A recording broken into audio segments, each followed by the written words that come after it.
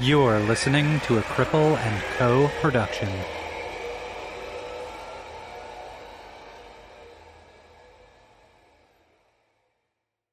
This is a podcast that looks at disability stories. It's like sitting down with a really close friend to have a real conversation about disability, sexuality, and everything else about the disability experience that we don't talk about. The things about being disabled, we keep in the dark. Here is your deliciously disabled host, disability awareness consultant, Andrew Gurza. Hey there, friends and Disability After Dark listeners. Andrew here.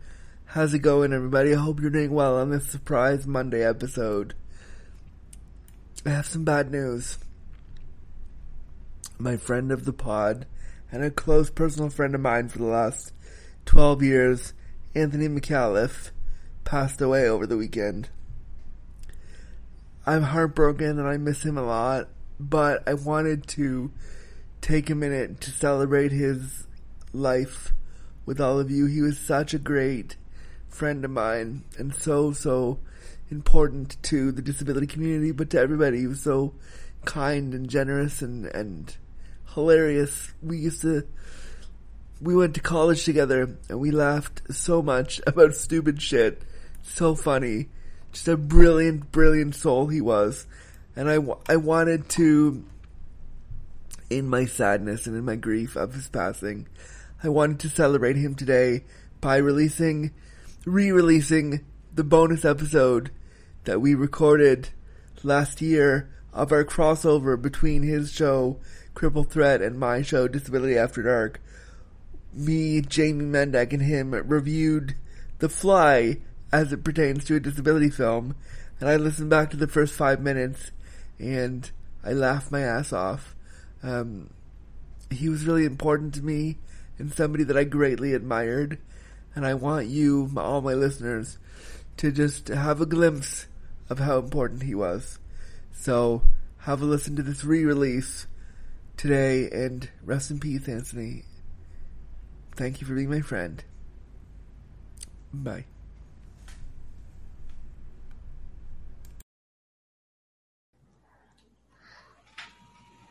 Hey, everybody. I want to introduce you to, even though you heard me say it in the preamble, I'm going to introduce you to the hosts of the Cripple Threat podcast, my friends, Anthony and Jamie. Hey, guys. Hey, Andrew. Hey, thanks for having us. This is fun. How's it going? Well, you've heard Tony before. He was on one show way back at the beginning. Oh, that's right. You were Quarantine on... and Chill. Yeah, Quarantine and Chill episode 1. Was that the first episode? It was. Damn. Of that weird series that died. You don't do that anymore? Well, sort of, but not so much anymore, no. No. But Jamie Mendak, we don't know who you are. Why don't you tell us who you are? I don't know. I've known you guys since like 2007, 2008. We all went to school together in Ottawa at Carleton University. And I met you guys via the attendant care program. So we all sort of lived in the same area over the years. And so there was a huge kind of community there, and we'd come across each other from time to time. And then when I moved off of campus into the assisted living program, VHA, Anthony happened to be in my building. So him and I became really close friends because we were essentially neighbors for a few years. And then when COVID hit, my social life and everyone else's social life died.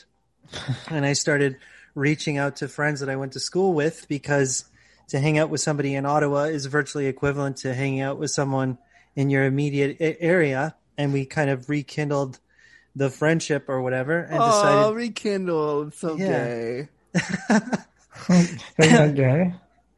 I mean, that's pretty gay. It's a gay As adjective a gay for sure. person, I can say it is. Oh, sorry.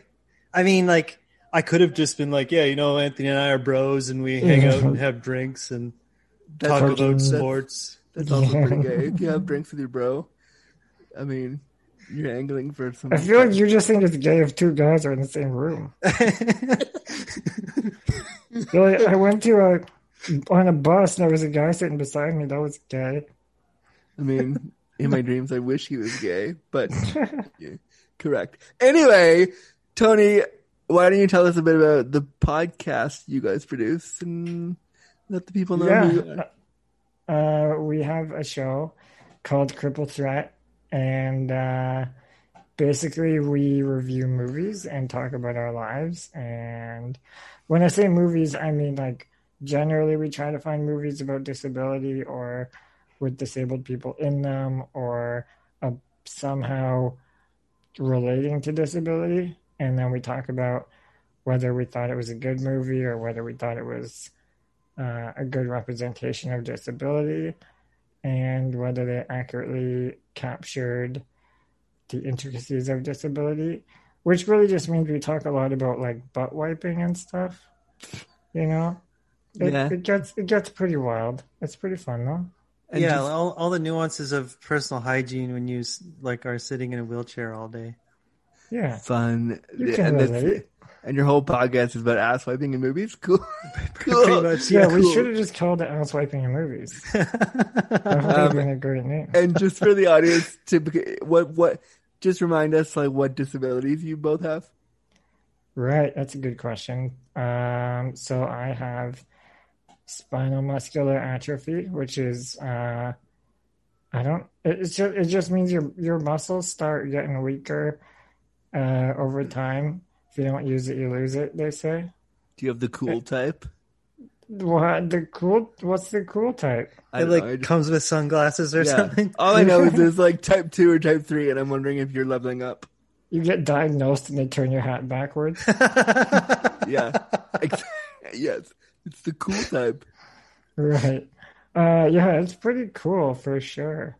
I mean, type 2, right? Type 2, yeah. It means, well, I don't know, because when I got diagnosed, it was type 2.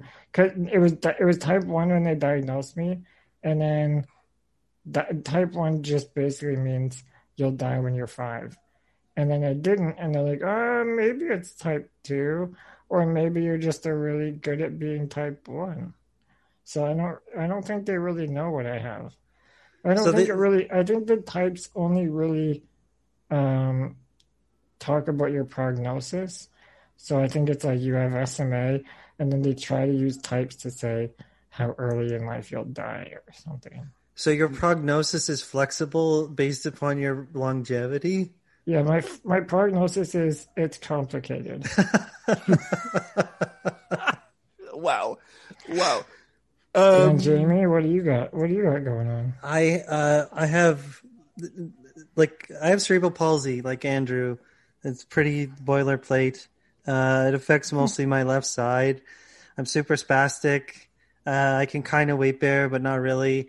Yada yada. I don't know what boilerplate means because isn't CP so different? For everyone? I don't agree with that at all. I don't think there's a boilerplate version of CP. I talk to people with CP every day for this show and for like different things. And every single person with CP is like just a little bit different than the last one. Well, you guys are similar in your ability levels, you and Jamie, right? I mean, I know. I think Jamie is much more able than I am. Much? You can that's true. walk a little bit, Andy, right? Did you notice Jamie's staircase behind him? Did you say Jamie or Gamey? Because Jamie. I'm there for both. I hope I didn't say Jamie. But if I did, I'll start calling him that. No, look at I'm Jamie's okay with staircase. So, no, I didn't realize the staircase. I just thought it was for non-disabled people there in the house. No. Do you want me to explain what the staircase is, I would love Anthony for you and to Andrew? explain. Sure, So- for the audience that can't see it. Yeah. Yeah, sure. I can't really like go for walks around my neighborhood because the sidewalk conditions are super precarious and it's like an older area. So it really hurts my like upper body and shoulders to have to like move around outside. So I asked my dad very recently if he could build me a small like wooden staircase, like with like short steps that was like encased in a wooden railing so I'd feel safe. And then So a couple times a day, I just go up the steps and I turn around and come down. And the whole it's like a workout. It's like a home gym. It's like it's like a little square of rehab exercise in the corner of my garage. it's a four square, GIMP square. Trying to make a joke here that's not working. Tony, help me out. You're funny. Figure it out. Foursquare, isn't that just like an app that wasn't Foursquare like anyway? The reason I brought it up is because we were trying to compare ability levels, and obviously Andrew would just stare at that and be like, "Why is it in my way?" And Jamie uses it to like prove that he's able-bodied. Oh no. Okay. This episode's already gone off the rails. For anybody who's listening, is like, what the fuck is this? The point of the show today is for me to bring my friends on because they, like Tony said, do a show called Cripple Threat where they review movies around disability, and we thought it'd be fun to do that on this show. And P.S. I kind of stole the concept for Great Flicks and Joysticks from this idea. So I stole it from this. Well, to be fair, you and I, Andrew, tried to or thought about doing a similar podcast. Yeah, we tried. And then it didn't work out. It did not work out. Because we're both very type A humans. And so we both wanted to be in charge, which didn't work. So, so I thought we'd do an episode of Great Flicks and Joysticks. Whoa, we try that again. Great Flicks and Joysticks today with the host of Cripple Threat. And we're going to review what movie? Either one of you? The Fly. Yeah, we're going to review The Fly because apparently it's a disability movie, which when I first watched it with you guys last week, I didn't believe it was a disability movie at all. I was like, what the fuck? I kept saying to you, like, how are we watching this? And how are we going to connect disability to this? And both of you were like, at first. Yeah. Well, I had the same thought because we almost did it for our show. And so Jamie and I had watched it like a couple months ago. And while we were watching it, I was like, Jamie, I don't know. This is a stretch. We're early on into the podcast. I don't feel like we can be going this far left into the field to try to figure out whether or not this is a disability podcast. And then Jamie did a pretty good job of selling it to me. And I was like, yeah, but what about this and this and this, which we'll get into. But then we watched it again with you, and I was still on the fence. But honestly, by the end of the movie, I'm fully sold that it's a disability movie. Yeah, it is. And I actually found some articles about The Fly, and I can't think of any specific quotes, but I found some articles that said basically that it was a discussion of aging and getting older and like that too. Well, and it was also because it was done in the 80s. Some people have said that it could be an allegory for AIDS. Yeah, it's the inherent social isolation of the sick and the dying is what it tries to explore.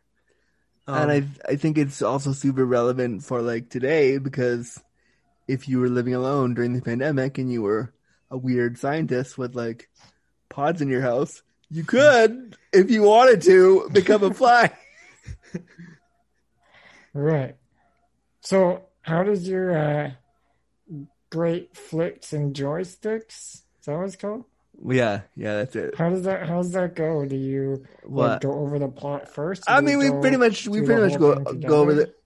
the plot and like talk about key points, and then I just kind of like review the movie and put in where I think disability is or isn't. Okay. And I mean, it's so very you similar. Just start at the beginning. Yeah, I mean, it's very similar to what you do. So, Okay. I mean, the plot of the movie is Seth Brundle, played by Jeff Goldblum, has a bunch of pods in his house, which is never really fully explained. And did we ever find out if he's a scientist? Did he say he was? Actually, Andrew, I want to ask, as a man of men, I don't know, do you think that he's an attractive person? Whoa, this is I can't. I don't know what people. I mean, listen, I think that 1980s Jeff Goldblum was pretty hot. Yes. Really? I mean, did you see all those scenes of him in his apartment, like flexing and working out? And I mean, he was so like, you'd probably think it was hot to see like a disabled man trying to climb some stairs in his basement. I don't know what correlation you're making here, Tony. he's Just trying to working say, out. sure, Anytime sure, there could be a Rocky anthem playing. there could be. Right. So yeah, Seth Brundle, who is Jeff Goldblum, is a scientist, I guess. It's never fully explained that he is a scientist, I don't think. But I think we're meant to assume he is because he has pods in his house. So he takes Gina Davis to his house, shows her the pods, and is like, "Hey, these pods are cool." and then they fuck around a bunch. He tells her his like plan to basically he wants to use these pods in his house to like teleport one material from over there to over there. That's all the pods. That's all we learn about the pods initially. Yeah, he demos the telepods to her by asking her to remove an article of clothing. So there's like a lot of sexual tension throughout the first demo of his equipment that we see. She like takes off the lace and like puts it in the machine, and then he moves it from one pod to another, and he's like, "Oh, isn't this great? It's very good." And then like, and then she like removes her clothing from the pod, and she's like, "Seth, like, what the fuck just happened? Like, was this a ploy to get me into your scary loft that looks like a car mechanic's garage in a Tim Burton movie?" And he's like, no, you have to help me get exposure to my research. I can't do a fucking. You can. You're doing it. No, he doesn't even want. He doesn't even want exposure. And all of a sudden, she starts recording, and he's like, "What the fuck? Why are you recording me? Like, what's going on? Don't use this." Oh yeah, okay, sorry, you're exactly right. He is just really flexing his research to try to get laid. He's trying to be like, particular moment. "I just teleported your panties from one telepod to the next telepod. Fuck me now." And she's like, "Ooh, cool. Let me record this." And he's like, "Now I would like to teleport you to my bed." and then she takes it to her weird, creepy boss / ex-boyfriend. Who like she says, "Look, I have this tape of him, but he doesn't want me to use it. What do I do?" And he's like, "Oh, you should just run it. Like, let's make a story out of it." And then Jeff Goldblum shows up again and is like, "Hey, don't run this." And then somehow they're in a McDonald's together talking. Yeah, they're having a cheeseburger, and she like very slyly persuades him of the benefit of the rest of the world knowing about these devices. So they come to some kind of agreement. And I forget why Jeff Goldblum concedes. I think it's maybe just that he's in love with Gina Davis. I think it's that he wants to bang her. Not even that he's in love with her, that he wants to bang her. There's sparks are. Oh yeah, I forgot. Also, Jamie thinks The Fly is a love story, and I'm gonna fight you all the way fucking through. The Fly is not a. Kind of. Shut up! You were on my side last week when we watched it. What the fuck happened? I was on your side at the beginning, but by the end of it, I was like, "No, I think I'm sold." I feel like I was like, "It's not a disability movie. It's not a love story." And then by the end of the movie, I was like, "Yeah, it's both." Yeah, see, guys, it's like I am always right. Don't agree. Don't agree. Disagree. No. So then, okay, and then so he takes her back to his home in a second time after they fuck, or they're gonna fuck, and for some reason, he has a baboon in the telepod, and I was very curious to know where David Cronenberg got a baboon to even be in the scene. It was very weird. But David Cronenberg is probably the kind of guy that has a baboon. True. It might have been really chic for like 80s yuppie culture, like single men in Hollywood to have pet baboons. I don't know. I rescued this baboon. Yeah. Actually, the baboon rescued me. What? So then he's in his telepod with her. No, he's No. in the place with her and the baboon, and he goes to transfer the baboon to the other telepod, and the thing shorts out, and like the baboon dies, and you see this like really scary, gross, but really cool 80s like version of the baboon Inside Out. Basically, it's like chicken carcass. Yeah, it's like animatronics, right? Practical effects. And that's what Cronenberg is so well known for, is like realistic body horror vis-a-vis like elaborate makeup and like on-set mechanics, like making it so there's this sort of apparent unreality of the practical effect, but at the same time it's not CGI, so it's not the same kind of dissonance that your brain usually produces when you're looking at a computer image. And so there's just an authenticity of the thing actually being there, even if it doesn't totally resemble like an inverted baboon. You know what I mean? So really the horror comes across, and we sort of get the point that his telepods are not capable of transporting human life. And that's kind of when you know you're watching a horror movie, because at first it's like, oh, this weird scientist wants to teleport things from one teleport to another teleport. Like, you don't really know you're watching a horror movie yet, and then that's where you're like, okay, yeah, it's a horror movie for sure. And then I think right after that, him and the reporter have like sexy time, and then she leaves him to go do something, and he sees a fly like buzzing around the teleporter, and he gets in the teleporter, and he tries to like teleport himself from Well, he doesn't see the fly, right? That's the whole thing. Yeah. I thought he saw the fly. There's a couple extra details here, Andrew. Like, Jeff Goldblum and Gina Davis, they sleep together. Seth and Ronnie, that's their characters' names. And then Ronnie kind of realizes that her boss, Stathis, is still trying to get the scoop from Seth's research, because she sees a letter from him on Seth's like counter or something. And also there's a sexual history between Ronnie and her boss is getting extremely possessive and territorial. He's effectively threatened by Seth Brundle because he's not only a genius, but he's a kind of like introspective, emotionally intelligent, sensitive guy. And so Ronnie like goes to confront her boss because she effectively needs to end her relationship and set a hard boundary. She has to conclude her old life, is what she tells Seth. And then when she leaves Seth's apartment, he starts to grow really jealous because he starts to feel that, in fact, there is a lingering relationship between her and her boss.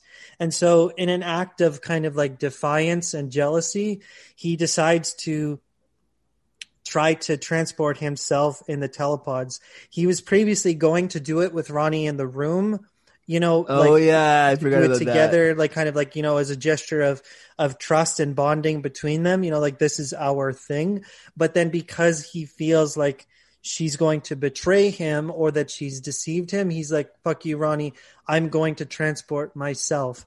And he does this while he's drunk, so he doesn't notice that there's a housefly in the pod at the time. So he just sort of like, impetuously like runs into the machine and then transports himself, and his DNA gets fused with that of a housefly. I mean, I think right there is where we could also like the whole discussion of using technology to like teleport. That's the whole we can get into disability right there, because like you guys know how shitty transit is. Disability transit especially is horrible. How great would it be to have a little pod in our house, and that could take us anywhere we want to go in a flash? Yeah, imagine that was what city transportation was. Oh my god. You just wait at a bus stop and a teleportation device picks you up. What if you had to worry about like the presence of a common house insect in the fly every time, or some other kind of like biological element that you wouldn't want to inadvertently fuse with your genome or whatever the fuck? Well, I think you'd have to assume that they would have done some testing. Yeah. And enough Grundles would have died in the making. But there would also be this inherent existential crisis of what is a person, because it implies like you disassemble someone and then instantly reassemble them in a new location. Is that new person ostensibly the same body? Like, do they have the same soul? There's like all kinds of weird, like metaphysical questions at play, and I don't think you could ever feasibly answer them. Well, that's what I think the movie, when I first watched it, I thought that's what the movie was trying to answer.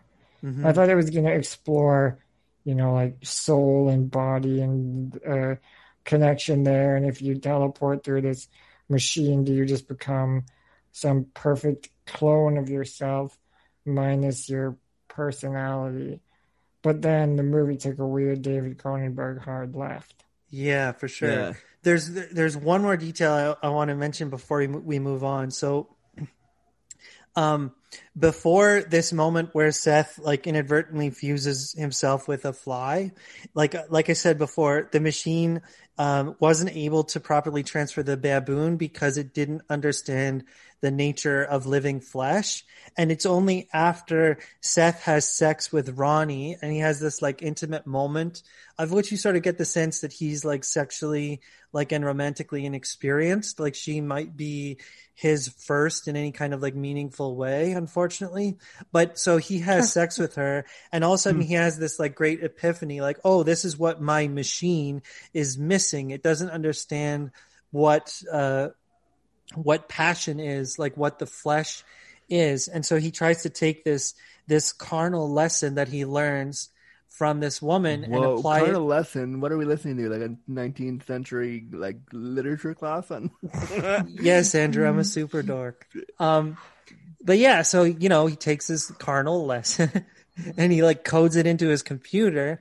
And you have to think for a moment that, like maybe he doesn't quite understand what intimacy is yet. Like maybe, or love or relationships or whatever. And so he's taking this impression of what that means to connect with another person and giving it to the machine.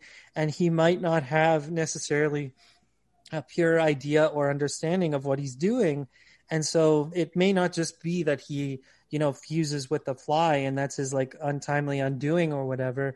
It could be a whole bunch of like, assumptions about the nature of man or the nature of being. I don't know. I mean, I guess there's disability stuff in there too. Like a lot of disabled people don't have sexual encounters until much later in life because of disability, and a lot of disabled people don't really know what they're doing, quote unquote. Who the fuck does? But like they don't learn about their own sexuality until much later, and so they are like. You talk about how he didn't know, he might have not have known like what connection was, and I felt when you said that, I was like, oh, a lot of disabled people feel that way too, and so maybe it is more a disability movie than I realized. That's very true. A lot of disabled people are extremely high functioning individuals, like highly specialized and totally capable, like in a professional domain or whatever. I'm going to stop you and say highly specialized in what? I don't know, disabled people can make teleporters. I mean, yeah. Think of all of the amazing things that Tony can do, and like all of your like concurrent endeavors. I also wondered if when I was watching if Seth Brundle was a member of the autistic community, or if we were supposed to believe that he was. For sure, had a learning disability, and of course, in the 80s they wouldn't have cast. Even now they wouldn't cast an autistic actor, but I was curious the whole way through if he was supposed to be an autistic person. Yeah, like you do kind of get those vibes, right? Sorry, Anthony. Go ahead.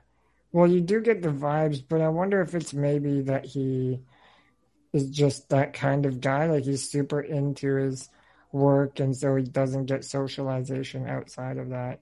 So his social skills are lacking as a result. I think if they redid The Fly now in like 2021, it would be cool if and correct me if you don't agree, but it would be cool if they'd cast like an autistic actor to be him. Maybe, I don't know. Yeah, I think it would even further sell the significance of the moment where he does actually make a connection with Ronnie. Because it appears to be that she's interested in him on the basis of his intelligence and his like tenacity with his like job or whatever. So yeah, that would be interesting. They did cast a housefly, so that's good, right? Did they? No. Yeah, it was that was for sure a real housefly. It was totally a real fly. I But was did thinking, they have like a fly wrangler, like a bug guy that had to like? Yeah. they just had the fly visible on the window of the telepod. So they probably just had a fly in a jar, from some Gil Grissom type, like Right. on set, like bugologist or something. And then they had to just wait there until it landed on the window. That was like their longest day of shooting because they didn't have a very good fly trainer. So they just had to wait until the fly happened to land on the window of the pod. So then. But that's a good point, Andrew, about how, the correlation between him being sort of a socially inept scientist who was also sexually inexperienced. I didn't have my first carnal lesson till I was like 19. Until what? Until what? Till 19. Yeah, me neither. Oh God! I think Jamie's still waiting for that. Yeah, so, I think 19 is pretty old for a guy in my generation to have his first carnal lesson. I mean, what? But thinking about how many people with disabilities that I've talked to on this show, it's pretty early. From a lot of the people that I've talked to, didn't even get to explore that. So I don't know. And lots of times it's like the first time they are able to go out and drink or party or whatever is in their Yeah. the mid-20s or early to mid-20s. Well, it was the first time I was able to. Yeah, I wasn't living at home, so I didn't have to go home to my parents' house. You think about the logistics of having friends over to your place. It wasn't always that easy, or you could very rarely ever go out to see them wherever they are. It was basically just people would have to come to my place because I could never go to their place. But then always coming to my place, there was always so much, it was chaos in my house. And so it wasn't always an inviting place for people to come. I mean, even now at 37, God, I'm old. Even now at 37, I would love to go to a guy's place and fuck and see their house and see how they live. Because with all my disability equipment, I have to invite them over here for carnal lessons. I love how seeing their house is secondary to fucking them. Yeah, you can fuck outside and then go see the house. Yeah. So then he does the teleportation. He thinks he's fine, and all of a sudden, Seth Brundle, he gets really strong. He's really powerful. Oh yeah, it turns into a superhero movie for a minute. For a hot second, it turns into Spider-Man. Where Spider-Man's getting all his powers. When he's sleeping, and then the fly buzzes over his head, and he wakes up to catch the fly. He catches it before he realizes that he's catching something. Yeah. And he gets all super strength, and he goes to a bar and breaks the guy's arm. Oh yeah. During an arm wrestle. I also feel it's important to note that they shot that film 10 minutes from my house. And you can see the skyline of Toronto, and you can see Toronto cabs, and it was really cool because I'm a big 80s nerd, so to see my town in the 80s movie. People are going to start doxing you. They're going to figure out a 10-mile radius from where it was shot, and then just start knocking on doors till they find you. Yeah, they'll ask you to teach them a carnal lesson. I'm down for it. I'll teach you a carnal lesson. Let's go. So then he breaks the dude's arm, and he takes some girl from the bar back home to fuck her, and he's really forceful about it because I guess we're supposed to believe that all flies want to do is procreate. Right, because he gets in it, right, and then he comes out and he's super fly man, and he's super fly. He's super fly. So he tries to get what's her name? I don't know whoever she is. He tries to get Ronnie to go in. He tries to force her in. Yeah, she's like, I don't know what's going on in there. I don't want to end up with might tear my shoulder or something. So like, she doesn't do it, and then he gets upset. And he's like, "Well, fine, you don't want to be a superhero, then I'll go find someone else to be a superhero." Actually, I think his exact words were "fuck you, Bonnie," and then she like leaves, and then she like leaves his place crying, and like he's like, "Fine, Seth, I won't come back," and then he goes out to a bar and breaks that guy's arm in an arm wrestle, which also that scene for like 80s like graphics Gore. was pretty gross. And then he takes some girl home from the bar and he fucks her a bunch, and then Ronnie comes back and is like, I just wanted to see you and make sure you're all right. And he's like, I'm fine. And he keeps like, you can see him getting more fly-like and more weird because he keeps drinking it, but he drinks coffee with a bunch of sugar. Yeah. Oh yeah, there's like a hair growing out of his shoulder because he cut himself on a circuit board. Like his metabolism and his biology is changing rapidly. So he like comes out of the machine and he's like hyper testosterone man. And he gets really full on himself over these apparent newfound powers, right? And there's almost this moment of hope too in the early moments of his transformation where you wonder if in fact he will be okay.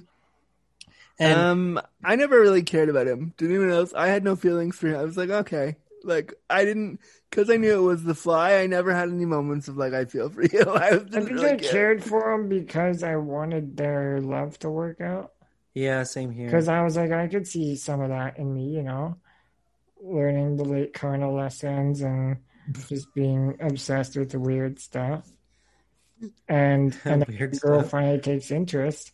And wait, Anthony, what's an example of weird stuff that you're currently obsessed with? Yeah. I don't know, like tech stuff, you know? I'm always like, come check it out. I can turn on my own lights with my balcony.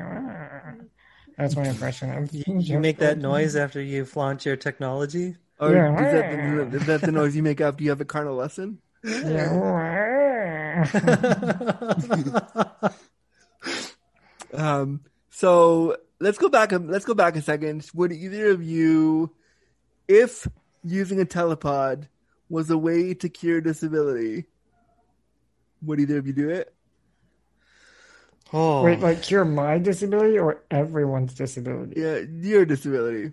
If they were like, hey Tony, we found this telepod. Would you first of all, would you go in the telepod period? Before it was tested, probably not. So this is an interesting question, Andrew, because like if you think about it, like you've had a number of orthopedic surgeries, correct? Yeah. And I have too. And Anthony, you've had a number of surgeries throughout your life, right? Yeah, one big one. One big one. Oh, you're a surgery baby. We gotta get that number like up. A couple other small ones. But we gotta get that number up. So most of these surgeries happened when we were not adults, so we couldn't like consent really, or we couldn't make informed consent as to whether or not we should have these procedures. I know mine in particular were extremely extensive. They like knocked me out for months at a time. And so I guess my point is like, wanted to wait until you were an adult to get that surgery? No, I'm just saying that I couldn't choose. Like right. I didn't have a choice. I mean, when I was 16, they told me, then that's when I had my spinal fusion, and they told me that if I didn't get the surgery in like 5 to 10 years after that, I would probably stop breathing. And so it wasn't really a choice for me. It was like, yeah, I have to do this to live. Right. Yeah. Like in order to have a reasonable quality of life, like these are the things you have to do. But what I'm trying to say is like, we've put ourselves through these invasive procedures, like basically hoping and like knowing fairly well that it would pan out positively for us. But there's a certain amount of inherent risk to it, and it's a lot.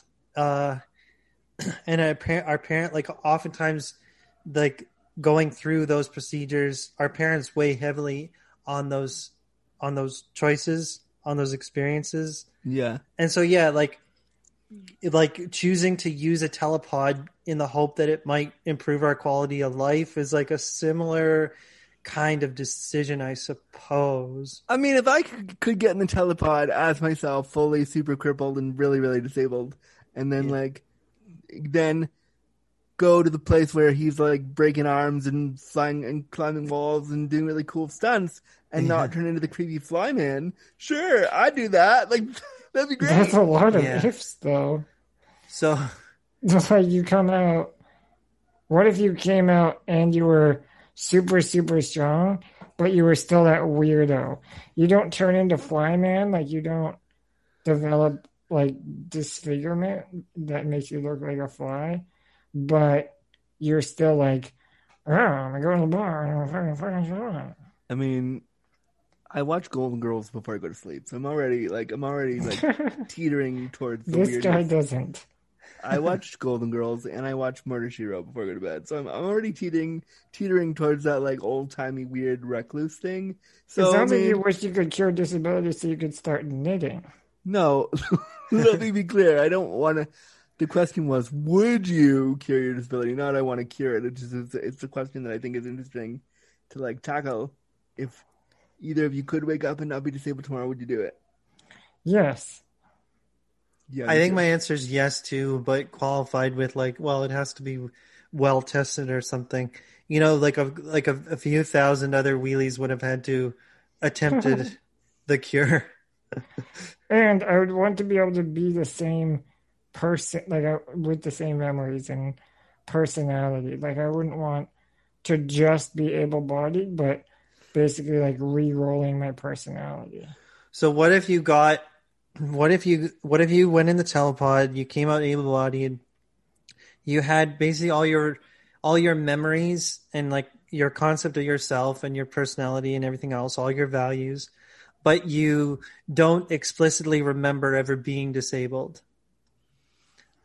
Oh, that's interesting. Yeah, I don't know how I feel about that one. I don't know if I would or not. I don't know either. Because even though you have your memories, I think a lot of my memories are tied to my disability. So cutting that part out, I might just think I'm like the most empathetic guy for no reason, bro. You know? Would you if you did that and you were able to like, if you were able to go into the telepod and do all that, do you think that you would still call yourself disabled afterwards, or would you not? So if we were able-bodied or disabled and we went in, came out fully able-bodied, still remembered that we used to be disabled, but now we don't have a disabled body, would I still identify as disabled? Yeah. That's big questions on the show today. Big existential questions. This is fun. This is kind of like a game we play on our show, but a lot more heady. I don't know. I don't think I would identify as disabled anymore. What game do you play on your show? And let's play it here, because why not? It's called Wheel Breakers. And so we ask a question, would you like give up your disability, but there's a catch, essentially. Okay, so do it. So like, would you give up your disability, but every day you have to eat a tiny piece of shit with your dinner? Or something like... Which is one that we've actually had. Yeah, or like one more, like less silly or stupid one is like, would you give up your disability, but you can't say the words "I love you"? But you can show love. Okay, let's use that one. Wait, start with the shit one, Andrew. No. No? If I just don't even think about it? No. The toxins in your body, you die young. You're not supposed to eat shit. It's not... But you can control it. Gross. Because it's your own shit. No. Disgusting. No. Okay. I tried to sell you on it. So I can say I love you, but I can show I love you through actions and words and other stuff. Yeah. Then but you can never, like, somebody would say I love you, and you can't be like I love you too. You just be like, thumbs up. Well, what if like they understood that thumbs up was like, I love you, but I can't say it. But you can't tell them that you can't say I love Oh, I think you just added other stuff in there that wasn't there before. you. No, we're you have not to make moving the it interesting. goalposts. You can't say the phrase "I love you." Yeah, but you can't explain that you can't say it, right? Yeah, of course not. That'd be way too Fails. easy. No Yeah. failure. I don't like that. Then no. But you see how Yeah. like crazy that is? It's like so important to be able to say "I love you" that like you wouldn't give up your disabilities. Yeah. No. What if you meet someone who can't say I love you later on in life, and you're just like, damn it, I could have taken the deal.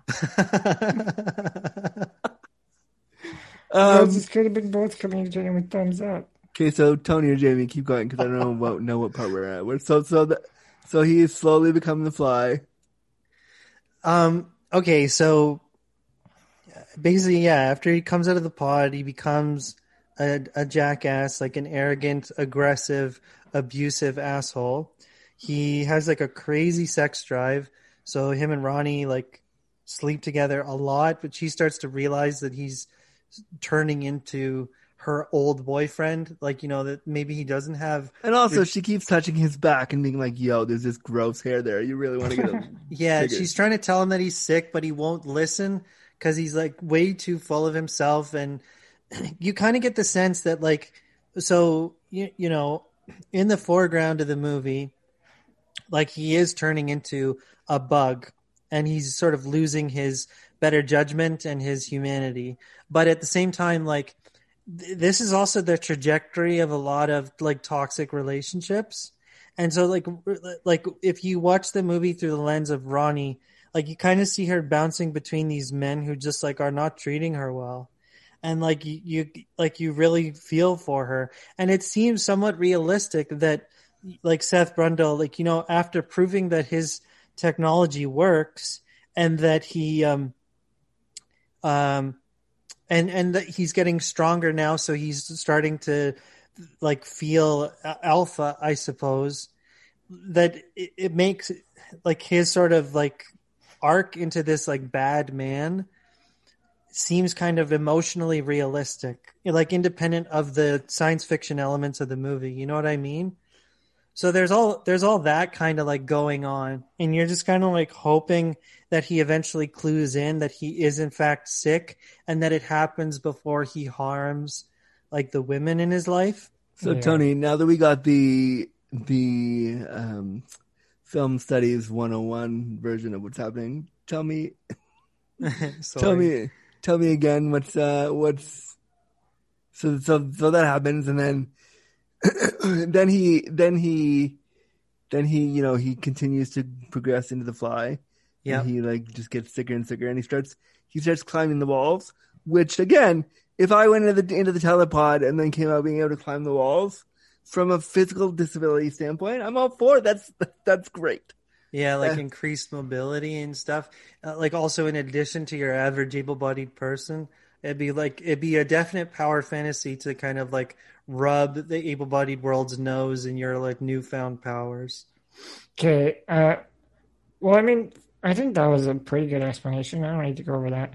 But what about this hypothetical? What if I could tell you I could cure your disability, but you get, let's say, 12 years of being like able-bodied as fuck. Like you can do pull-ups and push-ups and break a man's arm and arm wrestle if you want to. But then after 12 years, you become more disabled than your current trajectory is setting you on.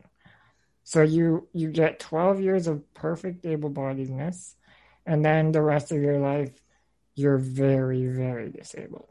I'm already very disabled. Like, no, there's always a bigger fish. Okay. Like the most. So the movie would be called 12 Years a Gimp, and I would totally watch it. No, but like, so 12 years of complete able-bodiedness, and like, Yeah. would all the gay dudes ever want to fuck me all the time? Well, yeah, that's still up to you. you still have You're to work for attractive. it, but Yeah, you you could can't work just be toward like- it. I'm not giving you some weird pheromone shit or something. Listen, okay, all right. So yeah, I mean, would me be becoming more disabled after the 12 years mean that I would die sooner? That's a good question. Let's say you get 12 and 12. No, I guess you can't say that. No, it doesn't affect your lifespan. It just affects your physical ability level. Would I still have the ability to speak? No. But I could still communicate? You could use a bliss board. That's a hard one because I think all forms of communication are valid and important, but I love being able to speak, and I love That's fair. what I do, how I'm able to communicate with my words, and I don't. Obviously, you can communicate with your words with a bliss board, but yeah, it's hard to like. It's like texting, right? But it's Someone like, is implying the intonation for you and all that stuff. yeah, I mean that's a tough one. But you get 12 years of being able to just go crazy. I mean, 12 years from now, I'll be 49. So Okay. like, to be a hot daddy in my 40s, fucking everything that moved would be super fun. Not gonna lie, it'd be super fun. Do you think it would always be in the back of your mind though? Like the timer's ticking. Well, I feel that way now about disability. I feel that way now Right. because my disability has rapidly, I don't want to say progressed, but it's changed from even 5 years ago. Like, Yeah. and so I think I would. I think I You would. take it? Yeah. Yeah, it's a tough one. I don't even know if I would. I mean, the trajectory I'm on, I'm gonna be pretty disabled eventually, I think. But being more disabled than that would be hard. And I think the other thing that would be really hard is like the black and white change. Like you go from being fully able-bodied and then back to like really, your life would be really, really hard, or at least Yeah. it would be for me. And so that quick shift would be harder to adapt to than my current disability, which is like sort of slowly progressing, so I can kind of roll with the punches a bit more. Would you be, again, this is a one big thought experiment, everyone listening. We're just talking shit here, literally. Would Yeah, we you haven't prepped these questions. Yeah, this is coming out of our brains right now, hot off the press. Would you what was my question? I forget now. I forget what I was gonna say. Oh fuck, it was good too. Something about disability. Okay, Jamie, would you do the 12 years thing? Yeah. I don't know. There's so many unknowns. Yeah. You actually don't know the extent of your sacrifice or whatever, right? So What you're if we more, made it like a hard and fast, this is what your disability will look like after? Is that what you mean? but then the thought experiment is less interesting, maybe.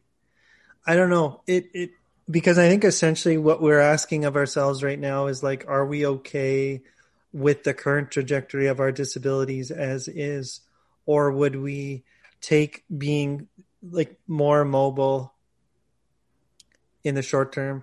I Yeah, think it my would be answer like would be no. hypermobile for now for 12 years, which is like a decent amount of time. And Mhm. then yeah, the rest of your life you'd be less mobile. So it's more of an emotional and physical roller coaster. So you just like for fucking 12 years you go on like a crazy vacation and it's like a Walter Mitty movie where you just maximally Yeah. experience life. It Like, what would am I be like? like, what about like the rom-com of this, like where you meet someone at like year 11 Oh and then you God. start to really get to know each other, fall in love, and then you have to like break it to her that you're gonna become really disabled again. Is it a rom-com? Well, it's yeah, it could be. We should write that shit. I Hollywood, know, somebody, it'd be one Ryan of those O'Connell, really let's depressing. write that. Let's not make it a rom-com. Let's make it like a deep love story. Can we workshop the title 12 Years of GIMP? Yes. Because But the I working never title really is liked the word GIMP. 12 Years of Crip. So then back to the movie we're supposed to be talking about. So then we realize he's strong. He does all this stuff. He yells at Ronnie a bunch, and she goes back. She goes to see her boss that wants to like see this telepod, and he's like, "Go." Have we said that they're dating? We've mentioned that, right? Ronnie, have. Or and, that they were dating before? Ronnie and the boss. Yeah, I mentioned that. Ronnie and the butt. Sorry, give me a song. So they're there. So she goes to see him, and she's like, Seth is weird. I don't know what to do. And he's like, get him to film it. Get him to film himself. So then I think we cut to Seth being like, well, all my teeth have fallen out, and here's the new way that I eat. And he takes a straw, and like, you can see his teeth falling out, and you can see like him showing you how he eats, which is really gross. Oh, yeah. Yeah, so Ronnie takes one of the hairs off of Seth's back, like before he starts to very clearly degenerate. And she brings it to a lab, and she comes back to Seth and is like, dude, you're becoming a fly, or like the hair that's growing out of you is not human. She was like, you're not a person. Yeah, so he's like, oh fuck, what happened? So he kind of snaps out of his like testosterone fueled like boner rage and starts to research his body, and he asks his machine like what happened, and the machine says, yeah, like you went in the telepod with yourself and a fly, and it spliced your genome, and now you are Brundlefly. Like the fly won out in the gene transformation or whatever. And so he's like, oh fuck, I'm becoming a fly. And then in response, instead of like initially like wallowing in depression, he kind of goes through the stages of grief and develops this morbid fascination with his transformation. And so Ronnie helps him film himself, sort of cataloging how his new body works. Oh, and yeah. Yeah. So he demonstrates to her how he now eats, which he can't ingest hard foods because his intestines reject it. So he has to instead like puke out this bile all over it and then suck up the result. And I was thinking, I know like this is really morbid and stuff, but like, you know, disabled people need help eating. And I was thinking about this the whole fucking time. Anthony's world, like, you know, you have the G tube, and you can take like little tiny bitty bites and then nothing else, and then, you know, so I mean there is total parallels of like, yeah, man, disability there. Olives with my dinner tonight, and I had a hard time chewing them, so it was either stop eating the olives or find a way to dissolve them in fly bile. Right. Hot. And then, you know, then as he's learning about his new fly body, his body starts falling apart, and just, you know, the gore of like, he loses his ear and he loses his teeth and his skin. Yeah, that's kind of, I think his nails fell out, right? And that's kind of when he was like, oh, maybe she's right. Maybe I am turning into something crazy. Mm-hmm. And so, like, I think I remember watching it and saying to both of you, like, there are parallels between like what happens when your body changes really fast and what happens when or even really slowly when you're disabled and your body goes through a change that you're not ready for or you're not super like comfortable with. And so that happens to disabled people all the time. Obviously we don't turn into flies, but like, you know, the loss of function or the loss of a certain ability can be kind of paralleled here when he loses his nails and his teeth and stuff like that. Yeah, there's kind of two things. There's that, like the physical deterioration or losing abilities and then never being quite ready, always feeling like you're behind the eight ball. And then the other one that's equally interesting to talk about is how he felt, and also Ronnie kind of felt, even though she really, really loved him, so tried to overcome it, but it was hard for her to like look at him the same way.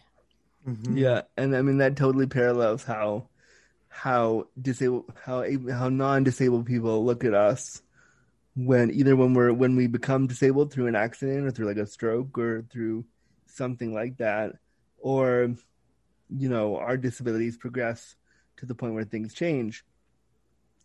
We often have people look at us a different way because they're not ready to handle how our bodies are changing.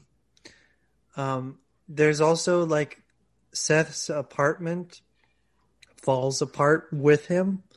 So in the later scenes of the film, like, when Ronnie comes to check on Seth, like his apartment is in various states of like total disarray.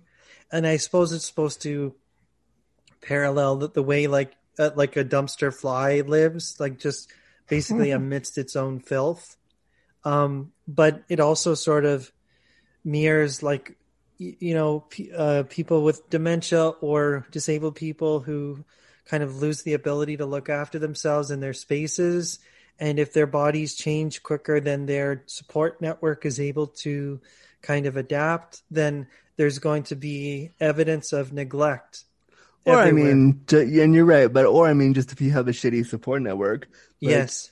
I can't tell you how many times I've had that some things been left out of my house. I'm like, that should have gone away forever ago. Why am I so lucky at it? But I think it does parallel. Like a lot of disabled people can't clean up after themselves and can't physically keep a clean home by themselves. So if you don't have support or you don't have good supports, then that can happen. Mm-hmm. The one thing that we kept sort of mentioning repeatedly was,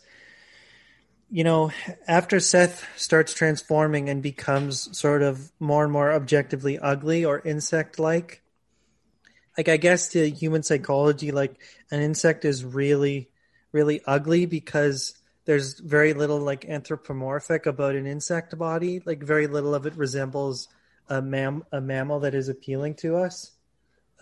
So are you saying that you're turned on by dolphins?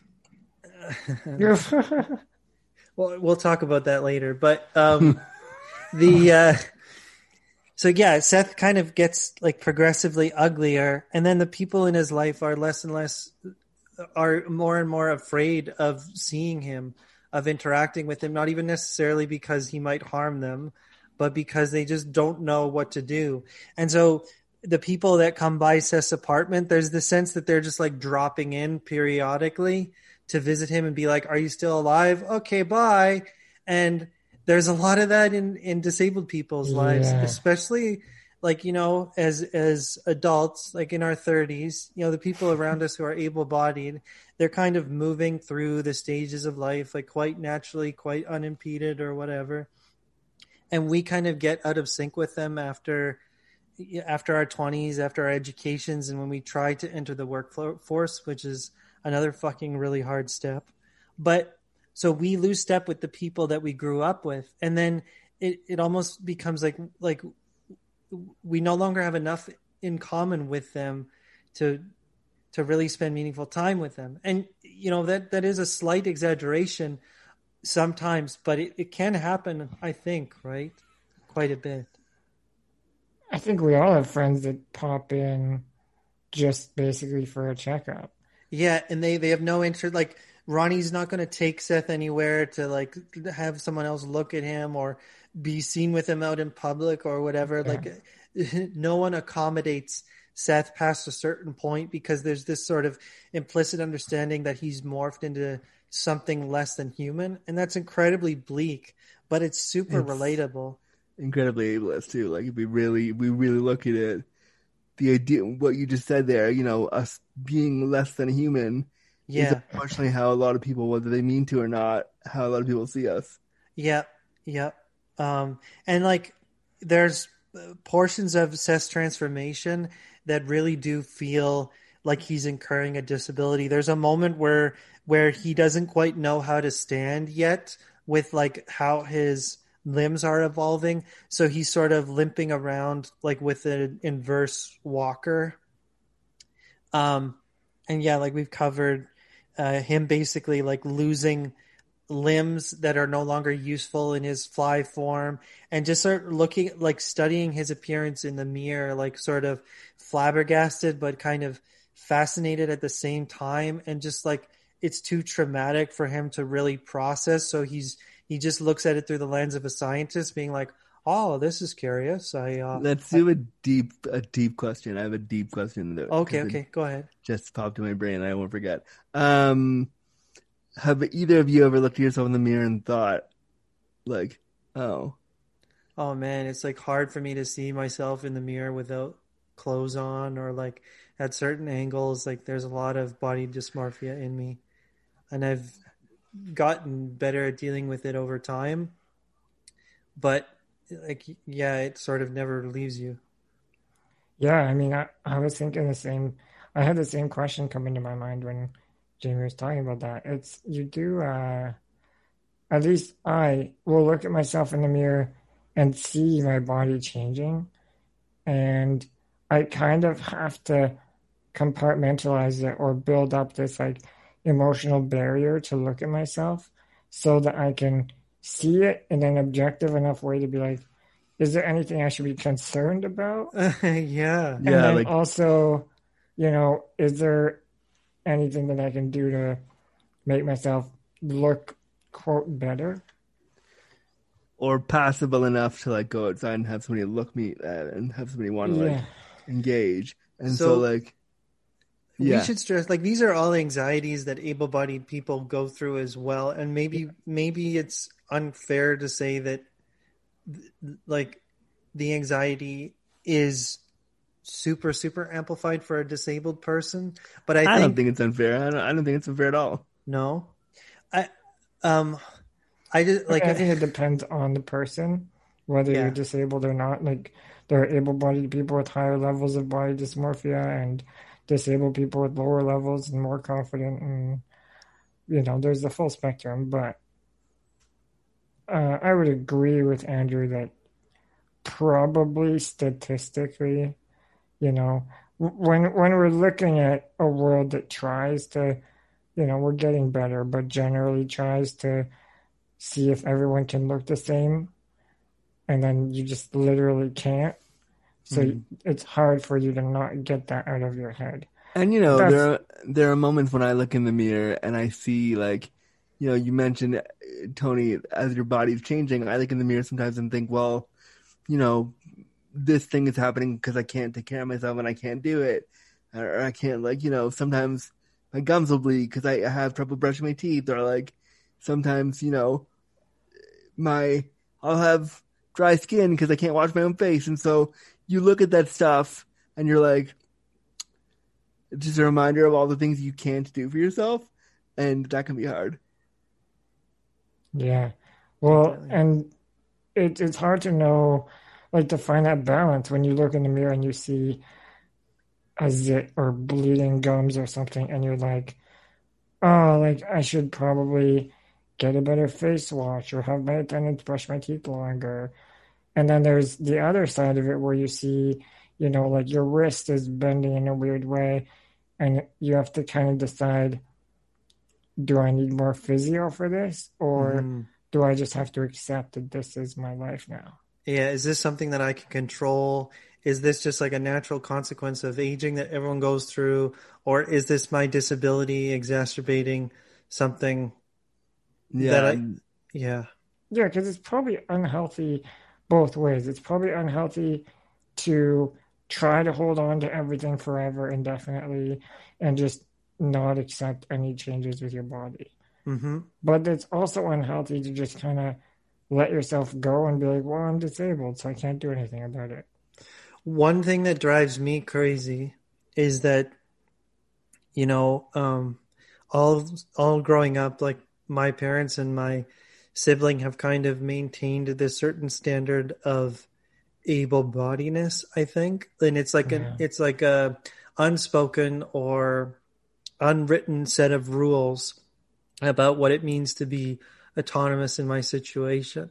And so as my body kind of fails me over time, like I get arthritis in my knee or shoulder, or I get nerve pain from scoliosis in my back, or like hip dysplasia causes me constant discomfort while sitting for prolonged periods of time.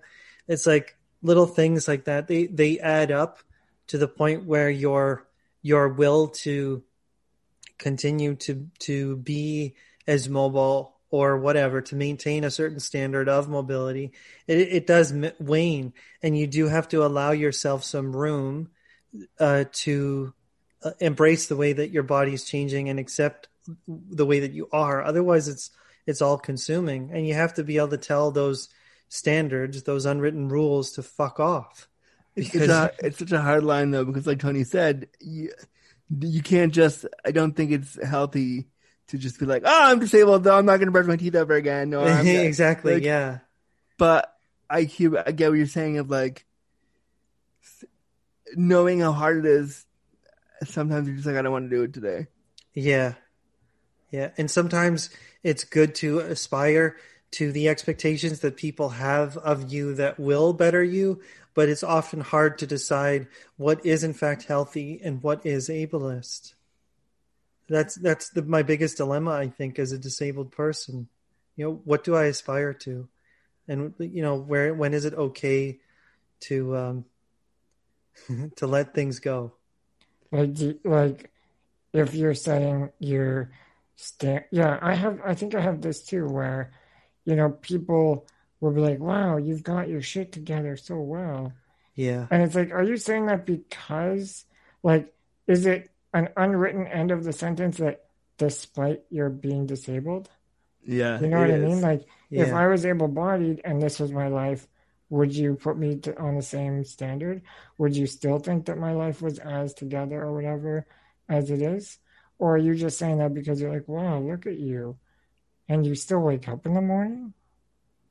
You know what I mean? Yeah. Yeah, that sentiment just like hangs over me. That's a lot of bullshit. Yeah. So then But basically, I don't even think the people that say it know what they're like. No, to them it's a gesture like of kindness. Being genuine. Yeah, and of understanding. Like they like aspire to even emulate a certain amount of your courage in the face of adversity or whatever bullshit they have going through their head, You're so courageous. Yeah, really. So then Seth Brundle, basically the movie just continues. He just turns into a fly. Yeah, this is where it turns into like a B horror movie. Yeah. Yeah, there's really no more disability like things we could talk about here, I don't think, because he just turns into a fly. And then so he turns into a fly. He tries to kill her boyfriend because I guess it takes a weird turn. I guess his fly self wants to, even though his boyfriend's really done nothing to him. Yeah, he's trying to eliminate the competition, essentially. No. Wait, guys, she was pregnant. We missed the whole fucking chunk. Okay, so then. Oh, thank you, Anthony. So Tony, bring it home for us. Yeah, so they being Grundlefly and Ronnie were banging back when he came out as a sexy hot larva, and he was like fucking Ronnie on his bed till he was sweating, drinking like double fisting water bottles to keep up. Yeah, he didn't need no more carnal lessons. He was the teacher at that point. Right, he was a carnal teacher. And so they're banging, and then naturally he's got those fly swimmers and impregnates Ronnie. Important question. Do flies have sperm? Oh God, I don't know. That's a great question that I do. I'm so happy I don't have the brand of Asperger's that cares about that shit. It has to, right? There has to be some. Anyway, I'm not diving down that rabbit hole. Now I just started visualizing what fly dicks look like. Okay. Yeah, it's. I'm sorry for my. Anyway, so she eventually realizes she's pregnant, and She tells her boyfriend that she's pregnant. Yeah. She tells Stathis that she thinks she's gonna have his baby, and she's like, take me to the abortion clinic. Take me to the clinic. And so then there's this whole kind of. She goes to tell him, right?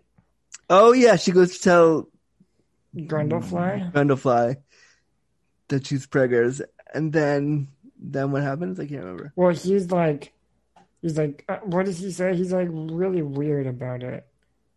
I don't really remember like what he's saying. If he's, I don't even think she tells Brundlefly that she's pregnant. Yeah, I think she tells Stathis. Yeah, she goes to check on Seth and realizes that his prognosis is essentially terminal, and she decides not to tell him that she's pregnant, and she starts to fear that she's doomed, or that she, like, by proxy has Seth's disease. She has like a dream where she's giving birth and then eventually like pushes out a big baby maggot. Or like a sack of fly babies, like an amniotic sack of fucking insects. It's really gross. It's so gross. It's funny because the reason that Seth knows that she's pregnant is because he's like spying on her outside of his apartment when she's leaving to go to the abortion clinic. And so he kind of catches on, and he follows Stathis and Ronnie to the clinic. And Andrew was like so overcome with 80s nostalgia. He was like, "Oh my god!" And it was. They filmed that because I live in the Distillery District of Toronto. They filmed that like 10 seconds from where I'm looking at right now. So yeah, but you were also just like really into the 80s. You're like, "Oh man, imagine! Look at that! Look at this 80s maternity ward. That's so cool." Yeah. Oh, look, an 80s abortion clinic. I want to go to there. Listen, it was really cool. Just leave me alone. So, then they get into a whole discussion of should she abort the baby, and her boyfriend keeps saying like, well, it's going to be deformed. It's going to look different. And of course, there are huge disability implications with those statements because, it brings up the idea of which bodies deserve to live. And also the inherent wrongness of disabled people procreating. I've had people very close to me. I'm not gonna like drop names or whatever, but very close to me, close enough that they know me well. They know my life is okay. They know everything about like what disability at least could be from my life, and the people that are like some of my friends and everything. And I've had them when she found out she was pregnant, go like, yeah, I'm gonna get checked to see if like maybe it's gonna have a disability, because if it turns out that it will be disabled, I don't think I'm gonna follow through. What? Yeah, to me. What did you do when they said that to you? I didn't really know what to do. I was like, okay. Like, I mean, you can't be like, you can't do that. Like, it's still her body, her choice. But it's still like, it's hard not to take that a little bit personally. It displays a shocking amount of, or a shocking lack of self-awareness at the very least, for her not to realize present company. I think her point was like, you of all people would understand. Oh God! Yeah. Pretty sure when I was right after I was born, my grandmother, my dad's mother, said to my mom, like they went out to have I don't know where they were, but she said to her like, "Why would you keep him? Why? And my mom was like, "'Cause he's my kid." Yeah, I mean, imagine because you obviously, I think nobody knew you were disabled till after you were born, right? Well, they knew something was wrong because they came out early and I was blue, so they knew something was definitely wrong. But you were still born at that point. Yeah. So, yeah, it would be really weird if your mom was like, "Oh yeah, I don't want that one." But like, I guess it's a little different if you do a test right after you find out you're pregnant, and you're like, yeah, based on the mom and the father's genes, you're definitely going to end up with this kind of disability. But still, like, I mean, just don't tell me that, I guess. Yeah, I mean, I can't. Like, what did you say when she was like, if, like, did she forget that you had a disability too when you were hearing this? I should also say, like, I was probably like 10 to 15 years old. Oh no, that's even worse. I wasn't old enough to really process it and have like an adult stand up reaction. for yourself and say like, what are you talking about? Oh god, Yeah, you're old enough to internalize it for the rest of your fucking life. Yeah. But I still don't know, like, if someone said that to me today, depending on who it was and how well I was able to communicate with them, I don't know how I would respond. Because it's still not, I don't want to pressure someone into or out of that decision either way. Of course, but I think the fact that disability is a factor in pregnancy terminations. It was like the only factor for. Like, I don't love that. Like, yeah. But if you were gonna have a fly, abort the fuck out of it. Yes. Right. If you do a test, just find out if they're gonna have SMA, and the doctor's like, no SMA, but it's gonna be a maggot. Just be like, oh, okay, maybe not. So then, like, the movie doesn't do anything else except like he goes to eat the boyfriend's hand off with his gross like fly mouth. And then what else happens? And there's like a weird like Ronnie shoots Seth in the head with a shotgun after he tries to put her in the telepod. So he wants to fuse his DNA with Ronnie and the baby so that the resulting mammal or creature ends up more human than fly.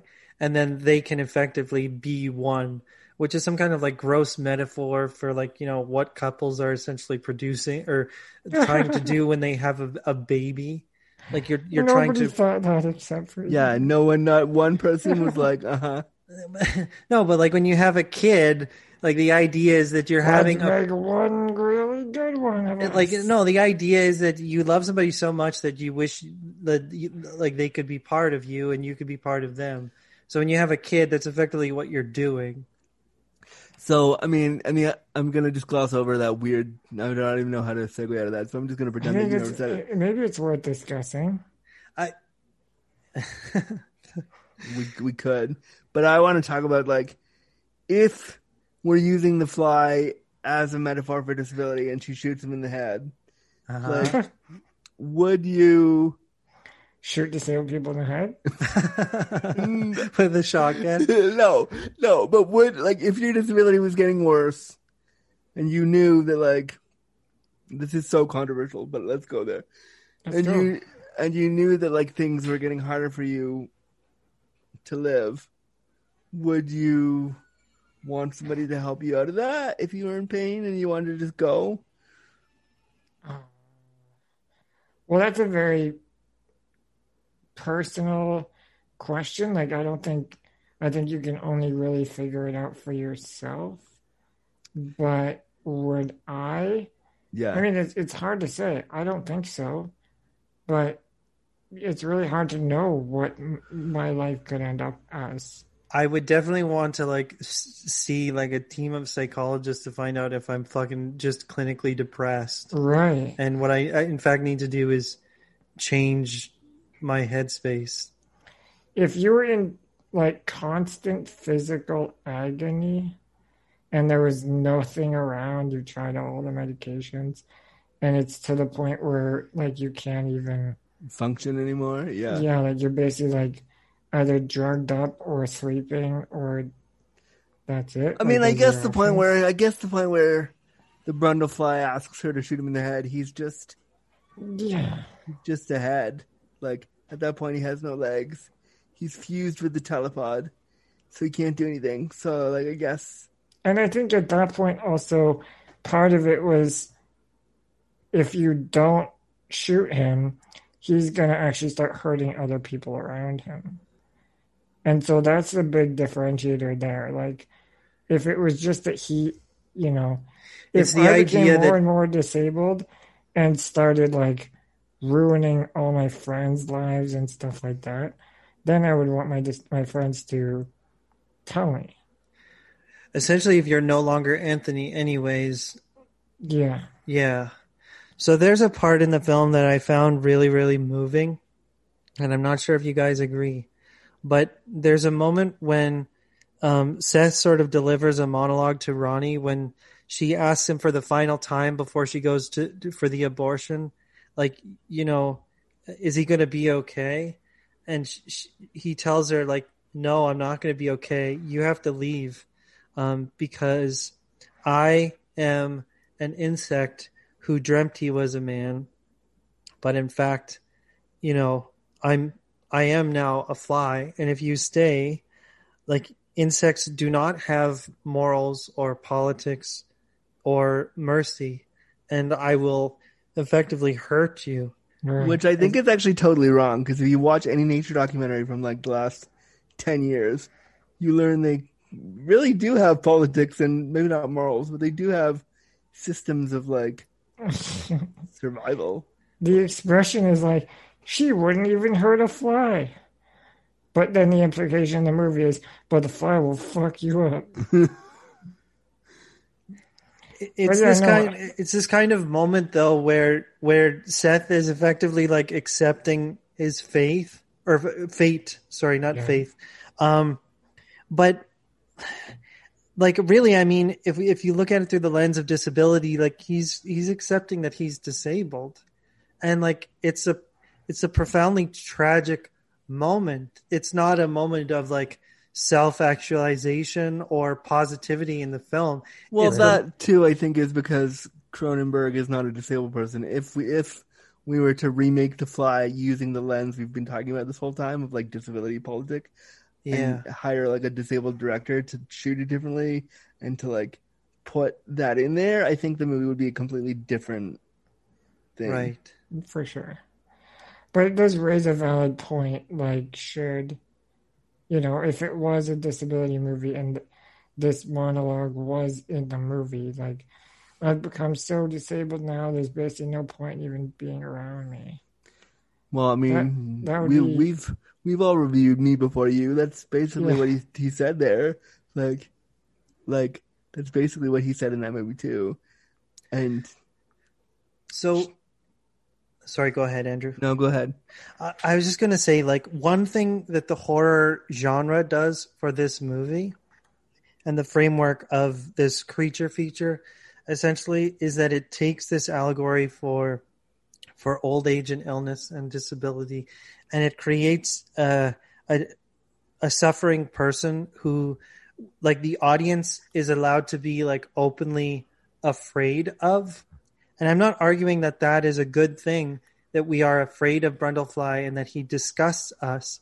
But in movies that are less metaphorical, that actually like don't have disability in the subtext, like it's in the foreground, like the audience is constantly persuaded to sympathize in really gross ways and not really to ever admit to themselves that this is something that alienates them and makes them feel uncomfortable. And you can't make people confront their ableism until you can get them to acknowledge that they are afraid of it.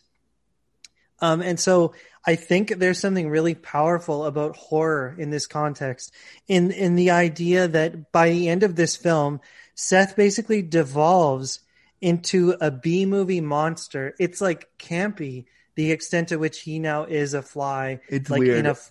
Sorry, go ahead.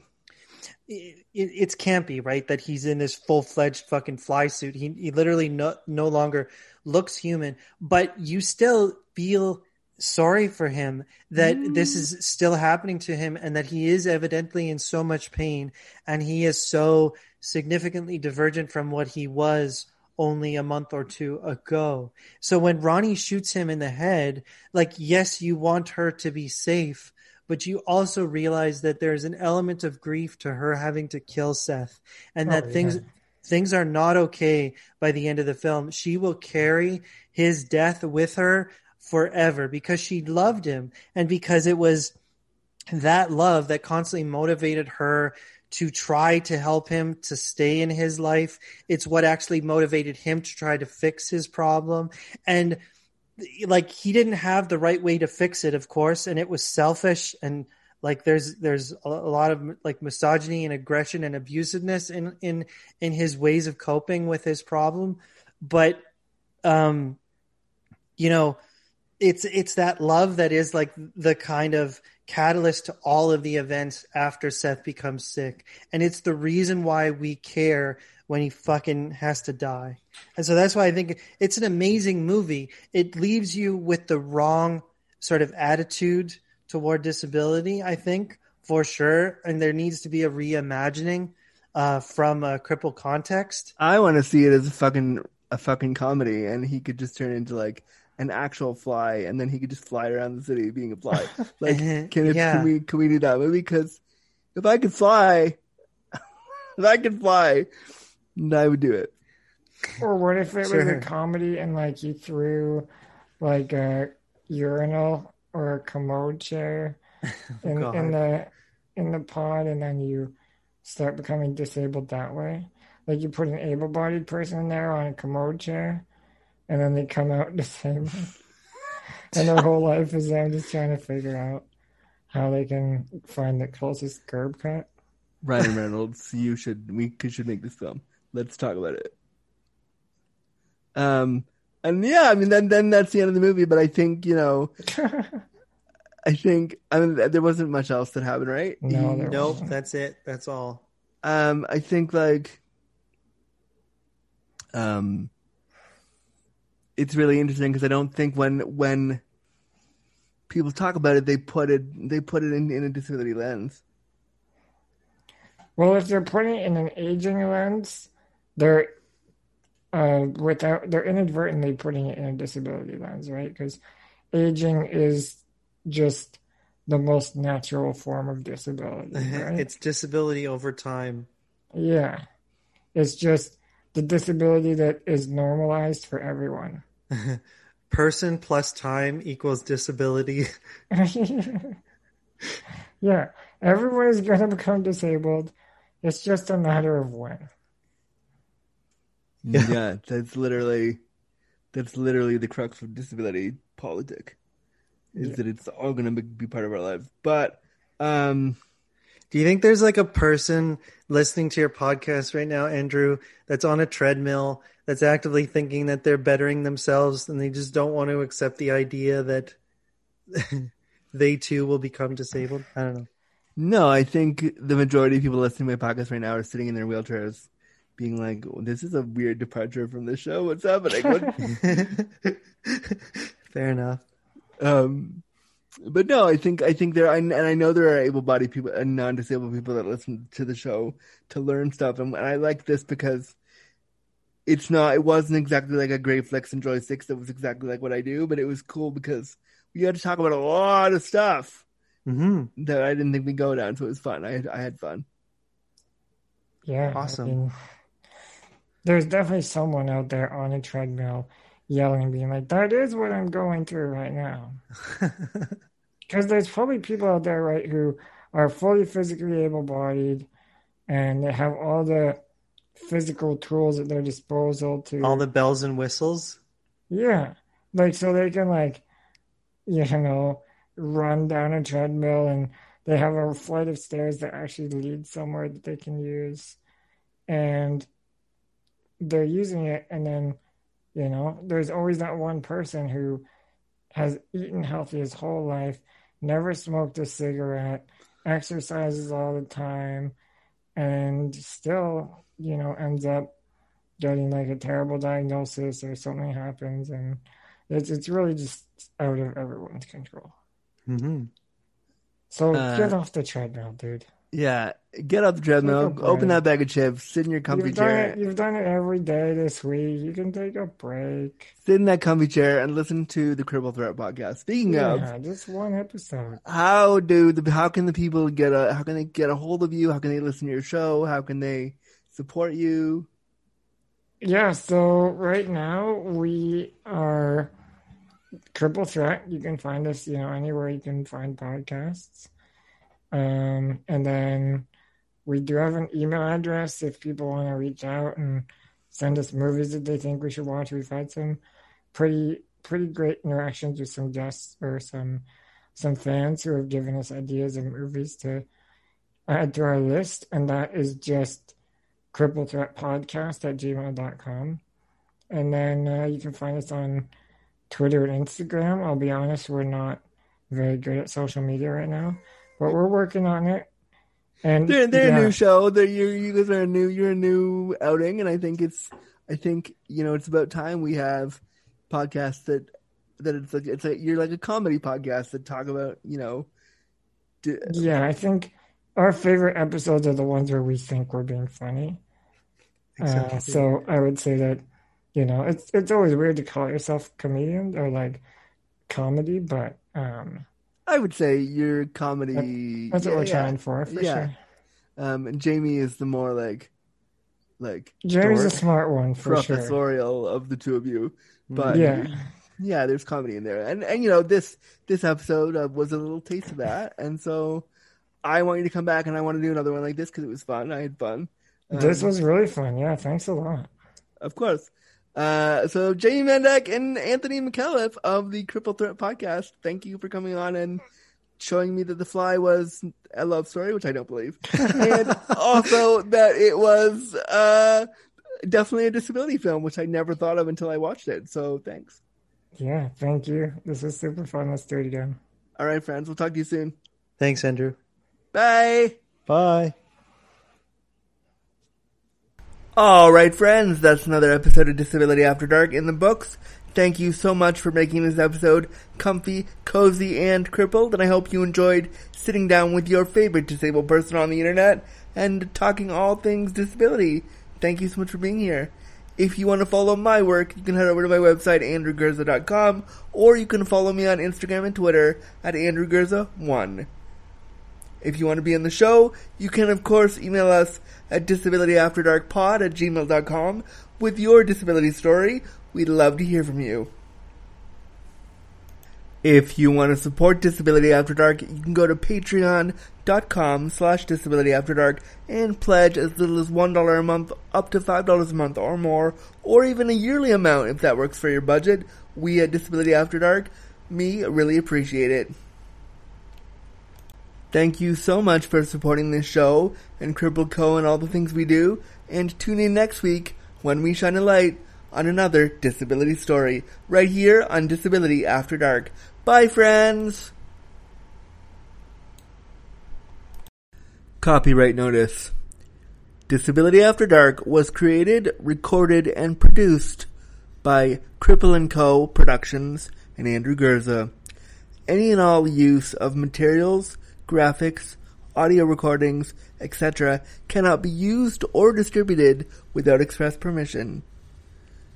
If you would like to use an episode of the podcast or license an episode of the podcast on your website, please consider emailing Andrew Gurza and Cripple & Co. Productions at disabilityafterdarkpod@gmail.com. Copyright 2022.